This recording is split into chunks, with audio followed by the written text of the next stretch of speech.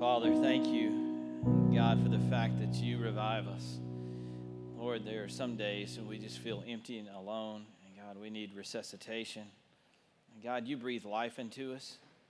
God, there are so many days we feel like we're not worthy, we're not enough. God, we can't do this, we can't go on. I pray that in those days we would look to the name of Jesus Christ, our Lord and Savior, for our satisfaction for everything. God, too many times we put our hope and our trust in something else to fulfill that need in our hearts. And God, I pray that we just remember that Jesus Christ is the answer. God, that what our heart longs for and needs so desperately is Jesus Christ, and nothing else can fill that void. And even though sometimes we're mistaken by assuming that something else can fill that void, God, you forgive us. God, you show us, you correct us and instruct us and bring us back to you. And you go, I really am the answer. And God, I thank you for that. I thank you for revealing that to me in my own heart. God, some days I feel alone and empty, just like every other person. And God, I just thank you for the fact that you revive me the way that you do. God, thank you for being everything that I need. Thank you for being all that I can trust and put my faith and hope in. God, we glorify your name now as we look at your word. In Jesus' name, amen. You can be seated.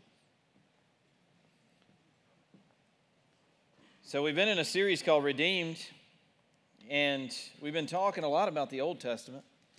And God impressed upon my heart for some reason that we needed to look at the Old Testament, or the New Testament as well as the Old Testament.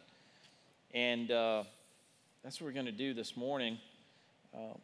It started out as a series called Ruth, and God, like halfway through it, changed it to Redeemed because we talked about the fact that God uses the story of Ruth and Naomi to remind us that we have a Redeemer. We have a Redeemer in Jesus Christ, and for Ruth and Naomi, the picture of that was through a man named Boaz. And we started out with this picture for the Ruth series, and everybody assumes, well, that must be Ruth, the fields that Ruth went in, and she picked up, the barley, and she went through there and gathered grain so that her and Naomi could have something to eat, and that must be the fields that Boaz had. And I said, in my mind, that's where I was going with this picture.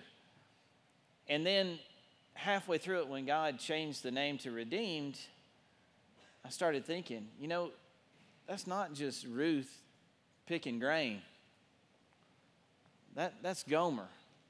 After her husband, Hosea, had bought her back out of slavery, out of sexual slavery, and said, you're no longer going to be in prostitution anymore. I'm going to pay the price for you. Even though I own you already in that you're my wife, own not necessarily in that he controls her, but she belongs to him.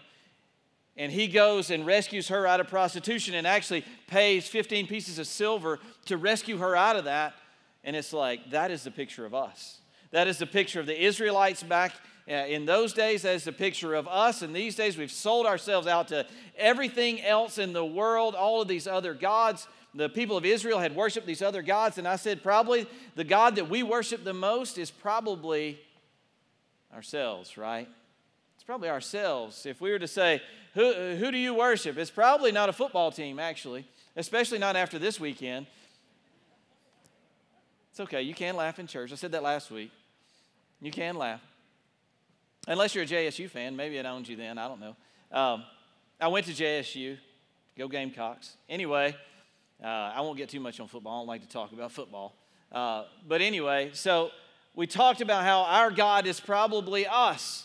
If we were to say what's coming between us and God, where does he fall on the list of things that are important in our lives? We are probably up on the top of the list, and God is somewhere further down the top, right? If we were to say what idols are we worshiping, probably the biggest one would be ourselves, doing what we want, our desires, our needs. That's what comes first in my life. I don't care necessarily. We'll fit this God thing in there somewhere, but me, I'm looking out for number one, right? Isn't that what we all say? We're looking out for number one. We're going to talk about that today, actually. We're going to talk about how the disciples were kind of doofuses, just like me. You know what I mean? They weren't real smart sometimes. They did some dumb stuff, and they were selfish sometimes. And the fact that Jesus has this conversation with them when they were being really dumb.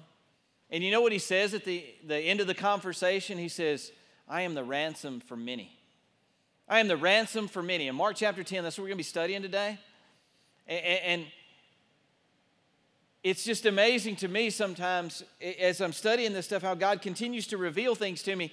Like when I started looking at the word redeemed and what does the word redeemed mean, there was one actual synonym with the word redeemed. It was almost like a ransom was paid. And I said, ransom. Now that's a concept, man. When you think about what a ransom is paid when somebody is kidnapped, when they're held hostage, we pay a ransom to get them back, to get them out of that place. Very much like where Hosea and Gomer was, and the fact that Hosea paid kind of like a ransom to get her back. He said, she belongs to me. I want to get her back. And Jesus said something very profound in Mark chapter 10. He says, I am a ransom for many. What was going on during this situation? What was going on at this time when Jesus had to point this out to them? The disciples not being real smart. These are Galileans. They don't have a lot of money. They don't have a lot of resources. They're fishermen. Most of them are fishermen.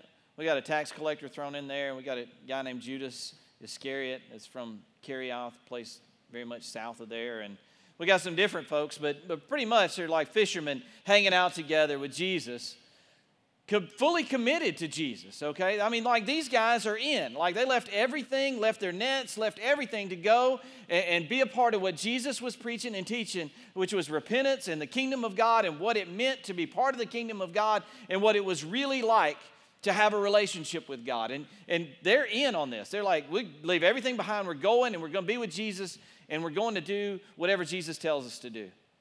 And Jesus puts them through a training session. At one point in time, he sends them out in pairs.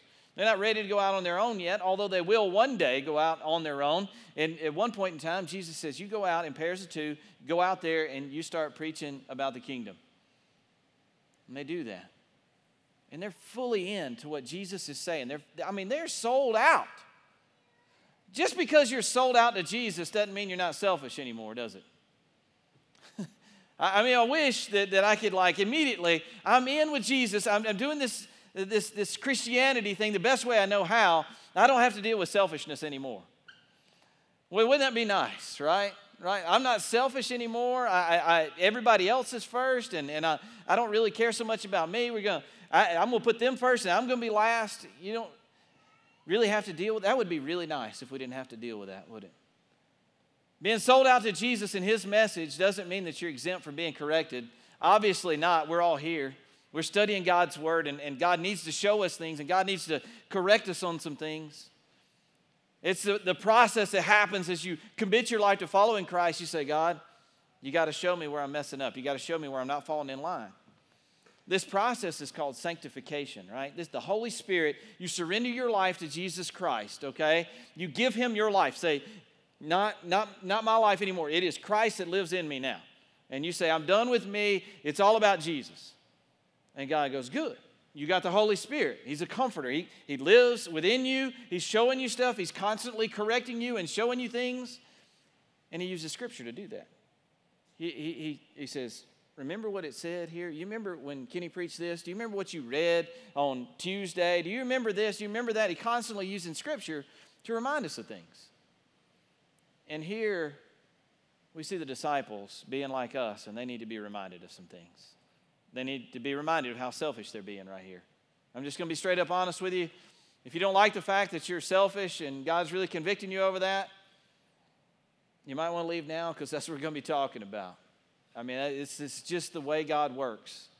Everybody in here is going, how is he talking to me? Now, does he know what I've been praying about this week? Does he know the things that are going on in my life? God does. I don't, but God certainly does, and he wants to speak to you through his word. So this morning, we're going to look at Mark chapter 10.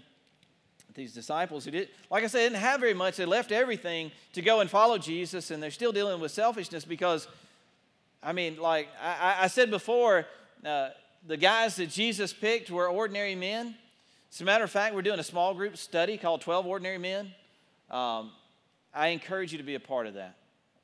All you got to do is read and talk about it. That's all you got to do. Pray together. Lean on each other and just fellowship with one another and eat something together, and that's what small groups are all about, okay? The books are $10 a piece. We're going to be meeting in here tonight to begin to go through this book. If you can read chapter 1 before you come here tonight, great, wonderful. If you can't do that, it's okay. Come anyway. We can still pray together and enjoy each other's company and all that. So we're doing that tonight. So that was a shameless plug for small groups to start tonight. Mark chapter 10, we see these guys, these disciples of Jesus, don't really have very much, left everything. Now they start to be selfish a little bit. Then James and John, the sons of Zebedee, came over and spoke to him. Who are they talking to? They're talking to Jesus. And you know how I know that? Because it says teacher. Rabboni is what they would have said. They said, we want you to do us a favor. I like this.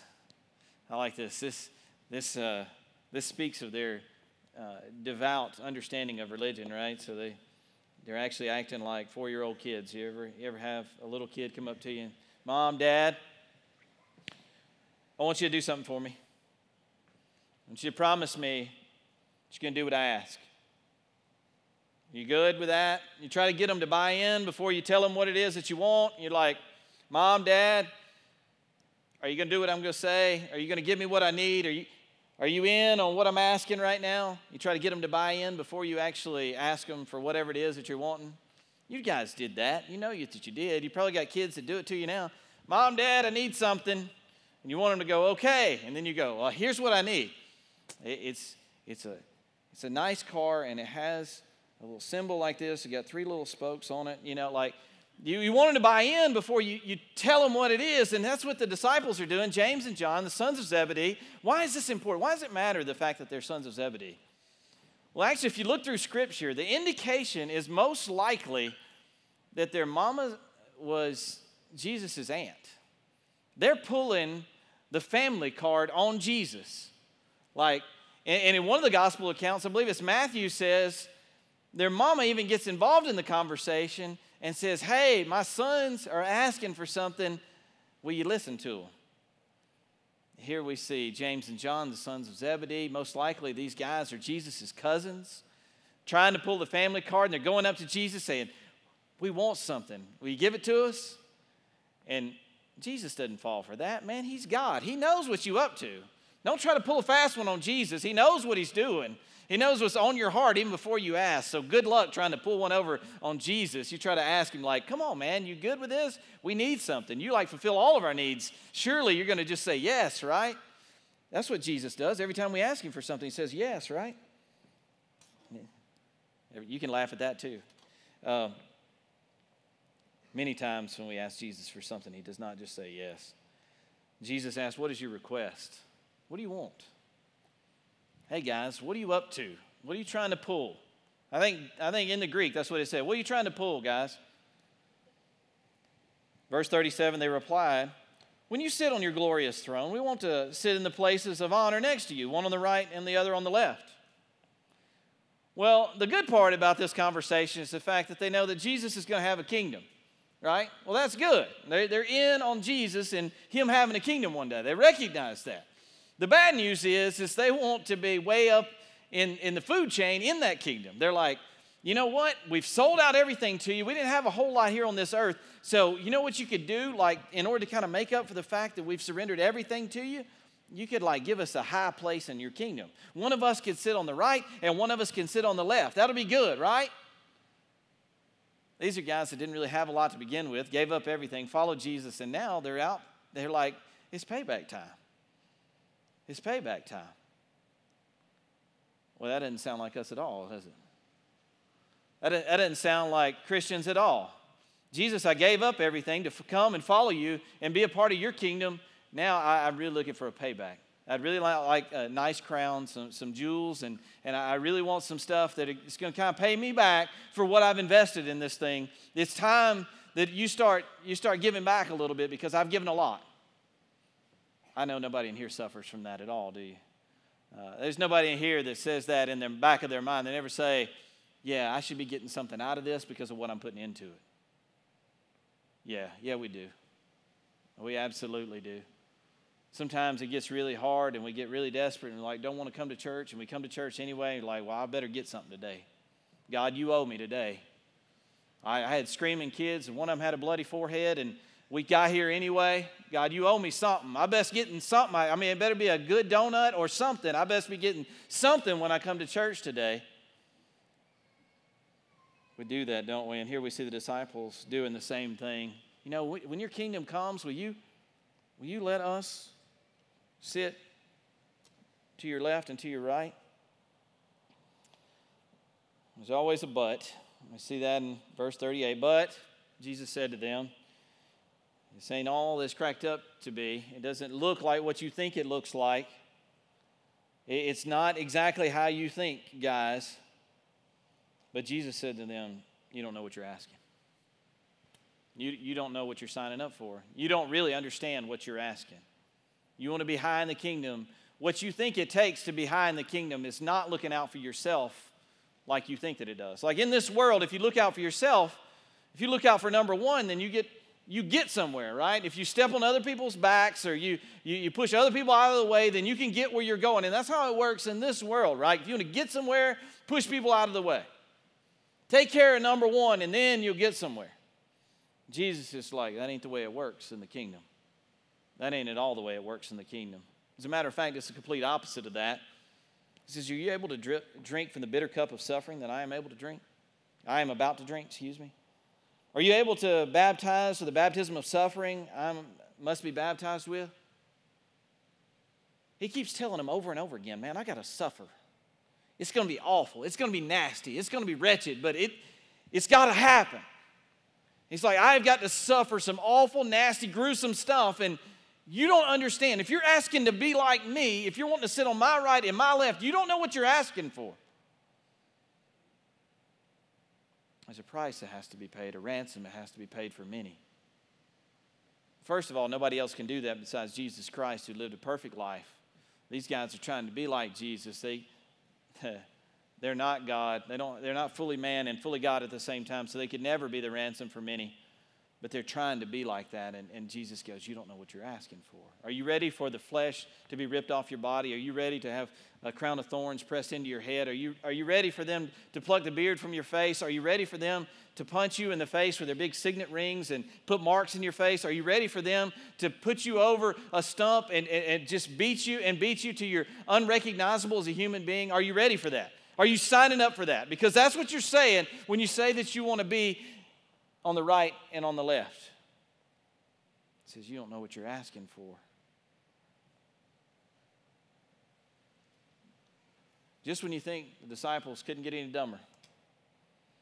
I know everybody's going to tweet that. Kenny just said the disciples were dumb. Yeah, they were. You can tweet that. I don't care. They were dumb just like you and me. Absolutely they were. This is what they said. Look, I mean, he's talking about suffering. He's talking about the fact that he's going to be baptized with suffering. He's going to be fully immersed in suffering. Suffering is going to be completely consuming him. He's going to have to digest the suffering. He drinks from a cup of suffering. And they go, oh, yes. Verse 39, they replied, we are able. Yeah, we're in. This is what Jesus says. He knows the future. He knows what's going to happen by the end of their lives. And most of these guys, all except for one, all except for John, who would be beaten to the edge of his life and exiled to Patmos. I mean, they're all like gonna suffer martyrdom, which means to die for their faith. Jesus says, and Jesus told them, you will indeed drink from my bitter cup and be baptized with the baptism of suffering. But I have no right to say who will sit on my right or on my left. God has prepared those places for the ones he has chosen. God has gotten this all worked out. He says, you don't need to worry about it. It's not for you and me to worry about how this kingdom is going to be set up. God has got a plan, and God is going to take care of that. And he's going to put the people in the places they need to be. You don't need to be focused on that. But you do need to understand that you will suffer and you will drink from this cup of suffering. And it's going to be difficult, and it's going to be very, very bad. And we know that some of these guys, I mean, I don't want to get all gruesome on you, but I will tell you how some of them died. Matthew, by all accounts, was burned at the stake, like burned alive, put on a stake, they burned him alive. Some of these guys were stripped of their skin, like they just filleted them. Some of these guys had their heads crushed with a mallet. I mean, it was like gruesome stuff that these guys endured. Jesus, I believe, was trying to open their eyes to, you know what? You need to be focused on the kingdom and the fact that that's what's gonna sustain you forever. That's where you're gonna be, but you don't need to be worried about your place in the kingdom. You know what I'm saying? You need to be focused on the fact that you indeed are gonna drink from this cup of suffering, but you're worried about the details you don't need to worry about. Because on that day, when it gets really real and they're about to burn you at the stake, what's gonna matter is the kingdom, not your place in the kingdom. And it's not an easy place to get to. It's not a place that it's just you just check a box and move right in and slide right in because you've earned it. See, the way that it works in the kingdom is exactly how Jesus explains it here. First we got to get to verse 41. This is funny too. Then when the 10 other disciples heard that James and John had asked, they were indignant. This is not a righteous indignance, okay? They were not like, oh, you guys shouldn't be saying that. They weren't like, oh, you shouldn't be saying that to Jesus. You should be worried about the kingdom and the gospel and repentance and all that kind of stuff. You shouldn't be worried about your place in the kingdom. You know why they were mad? They were mad because James and John got there first. They wanted to be up there asking first, like, I want to be on the left and on the right. James and John, they just happened to ask first, but I want to be up there too. Surely you got enough room at the top for all of us, right? They're mad about the fact that they didn't get there first. James and John beat them to the punch. They're already asking. They're like, wait a second, we got to get in on this action, you know? They're frustrated. You know why? Because they're all human. And they're all struggling, trying to figure this thing out. And here we see them, they're like indignant. I like that word, indignant. Jesus called them together. He said, okay, guys, we got to talk. It's time for me and you to just sit down and let's talk about this. Man, don't you need that sometimes? Don't you get stuff so consumed in your mind where you're thinking, I think I know what I need, and then Jesus just brings you in. He says, we need to talk. It's time to get serious. It's time to stop playing games. We just need to talk. And here, that's what Jesus is doing. Come here, guys. See, he loves them. That's the whole thing. He loves them. That's the thing with you and I. We get so out of whack and so messed up, and we think we got it all figured out, and he goes, you're missing everything, but I love you. Come here, let's talk. That is amazing to me that he would do that. He could have just said, guys, you're a bunch of idiots, and you don't understand.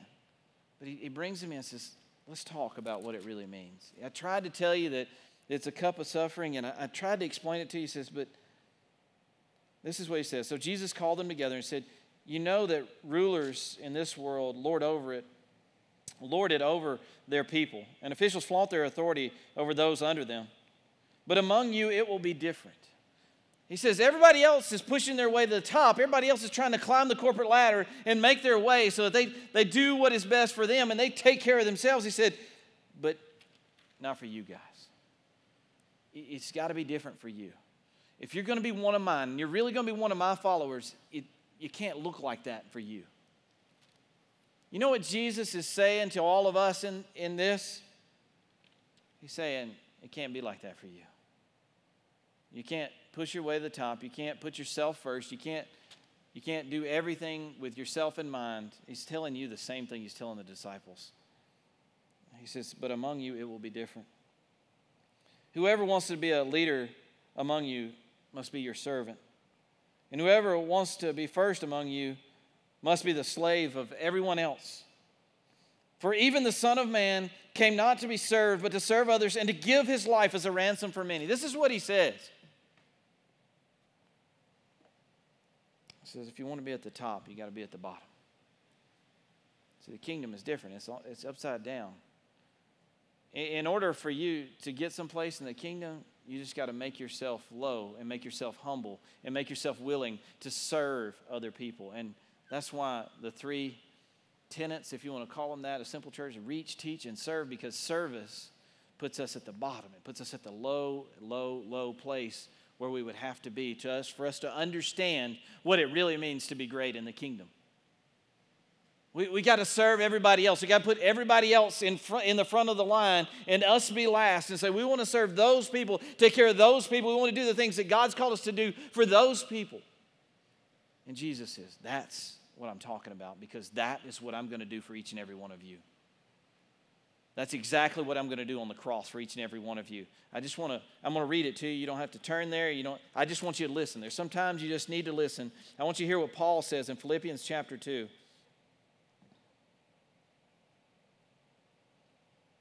Is there any encouragement from belonging to Christ? Any comfort from His love? Any fellowship together in the Spirit?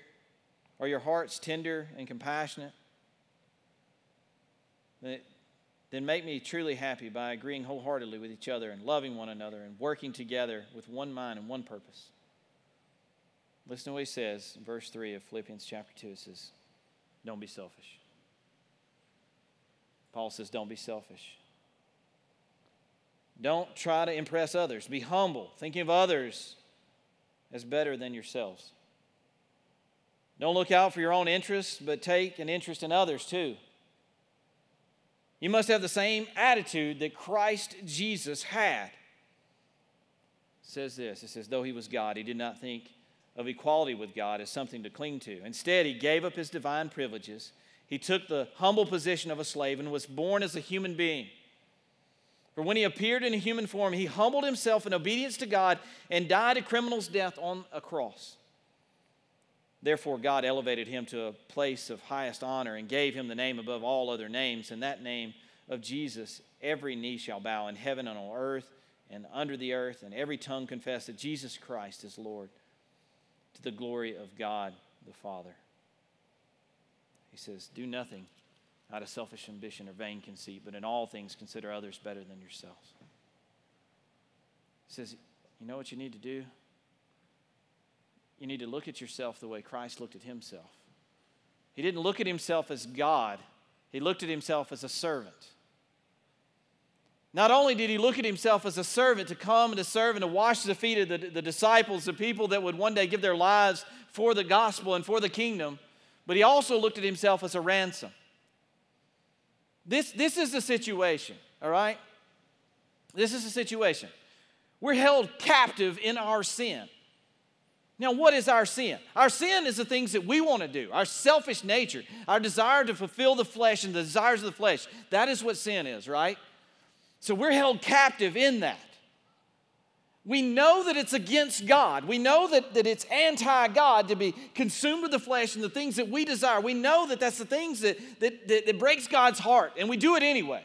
And we cling to it, and we want it, and we desire it. Give me the sin. And God says, I want to rescue you out of that. You're held captive. You're held hostage. There's a terrorist holding you hostage, and the terrorist is sin. He says, I got a way. I got a way to pay to get you out of bondage. I got a way to get you out of that place. I got a way so that you can be set free. I just got to pay the ransom. You had a choice. You could listen to me and follow my will and do the things that God loves and God desires and God wants in your life, but you chose another way. And because you chose that way, you were held hostage. And God says, but I want to pay the price for you to get out. Well, what does it cost? What does it cost? He says, I'll give you my son. In exchange for him, in exchange for her, I'll give you my son. Now, he didn't do anything wrong. He lived a perfect, sinless life, and he didn't deserve it, but I'm going to give you him in place for that person that's a God-hater, for that person that loves their sin, loves the desires of their flesh. I'm going to give you my son for them because I want them. I want them. I want a relationship with them even though they don't want a relationship with me. I want a relationship with them more than they want a relationship with me. I want to have them in my family even though they've abandoned me. Even though there's no evidence in their life that they want me, that's who I want. Those people that are consumed with their selfish nature and just want to be at the top of the ladder, they're just consumed with themselves and I'm going to take care of number one. That's the ones that I want. Give them to me. Let them come be part of my family. In exchange, I'll give my perfect, sinless son in exchange for them. How does that sound? That's why they call it amazing grace, right? Because it don't make sense. We chose that way. We choose to break God's heart. We choose to rebel against God. And God says, I still want you anyway.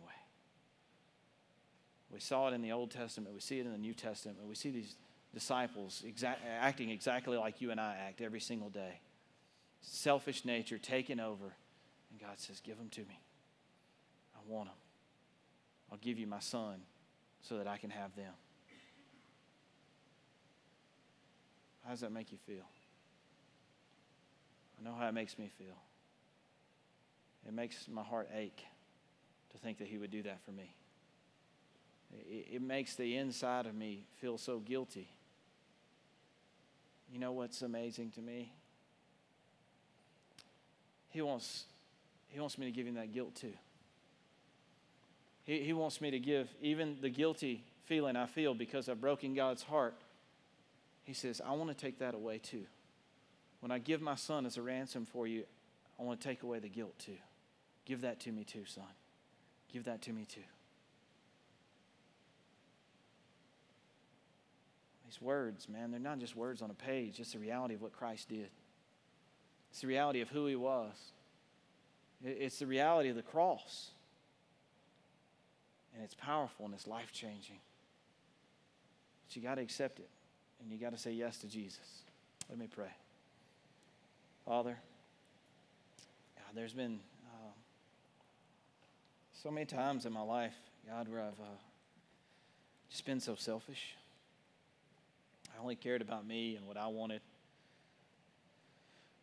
fulfilling my desires. God, I'm so sorry for that. God, it blows my mind that in my selfish way that I live, God, that you would say that you still wanted me, that you still wanted me to be part of your family. God, but that's exactly what you do. God, there are people here, God, they don't feel like they're worthy. They don't feel like they know enough or understand enough, and God, you just desperately want a relationship with them. God, if there's somebody here that doesn't have a relationship with you, God, draw them to you. God, draw them to repentance. God, break their hearts. God, do great things in their life through the power of your gospel. God, if there are people here that just don't understand and they just need a desperate touch from you because they've let this selfish nature take over time, and Lord, it's consuming their lives, and they've gotten away from you, and they're not focused on you like they need to be. God, I pray for that soul too. God, I pray that you would just draw them in and say, come here and let me talk to you. Come here and listen to what I have to say to you. Come here because I love you and I want you to understand. God, I just pray, Lord, as people need healing in their lives, God, I pray that they would run to you. God, as you embrace them with open arms and saying, just come here, come to me. God, I pray that people would run to you, whether it's for salvation because they know that they're not saved, they know that they don't have Jesus in their life, or God, if it's just because they feel empty and alone because they're afraid of what's going on in the places around them. God, whatever you need to do, God, however you need to just bring people to you, God, I pray that they would just listen to you as you say, come here, listen to me. I want to speak truth to you. I want to love you through my word. God, whatever you need to do in this place, I pray that you be glorified, and I pray that we be obedient. God, thank you so much for this word, this life-changing word. May we never take it for granted. God, thank you for loving us the way you do. In Jesus' name, amen. Would you all please stand?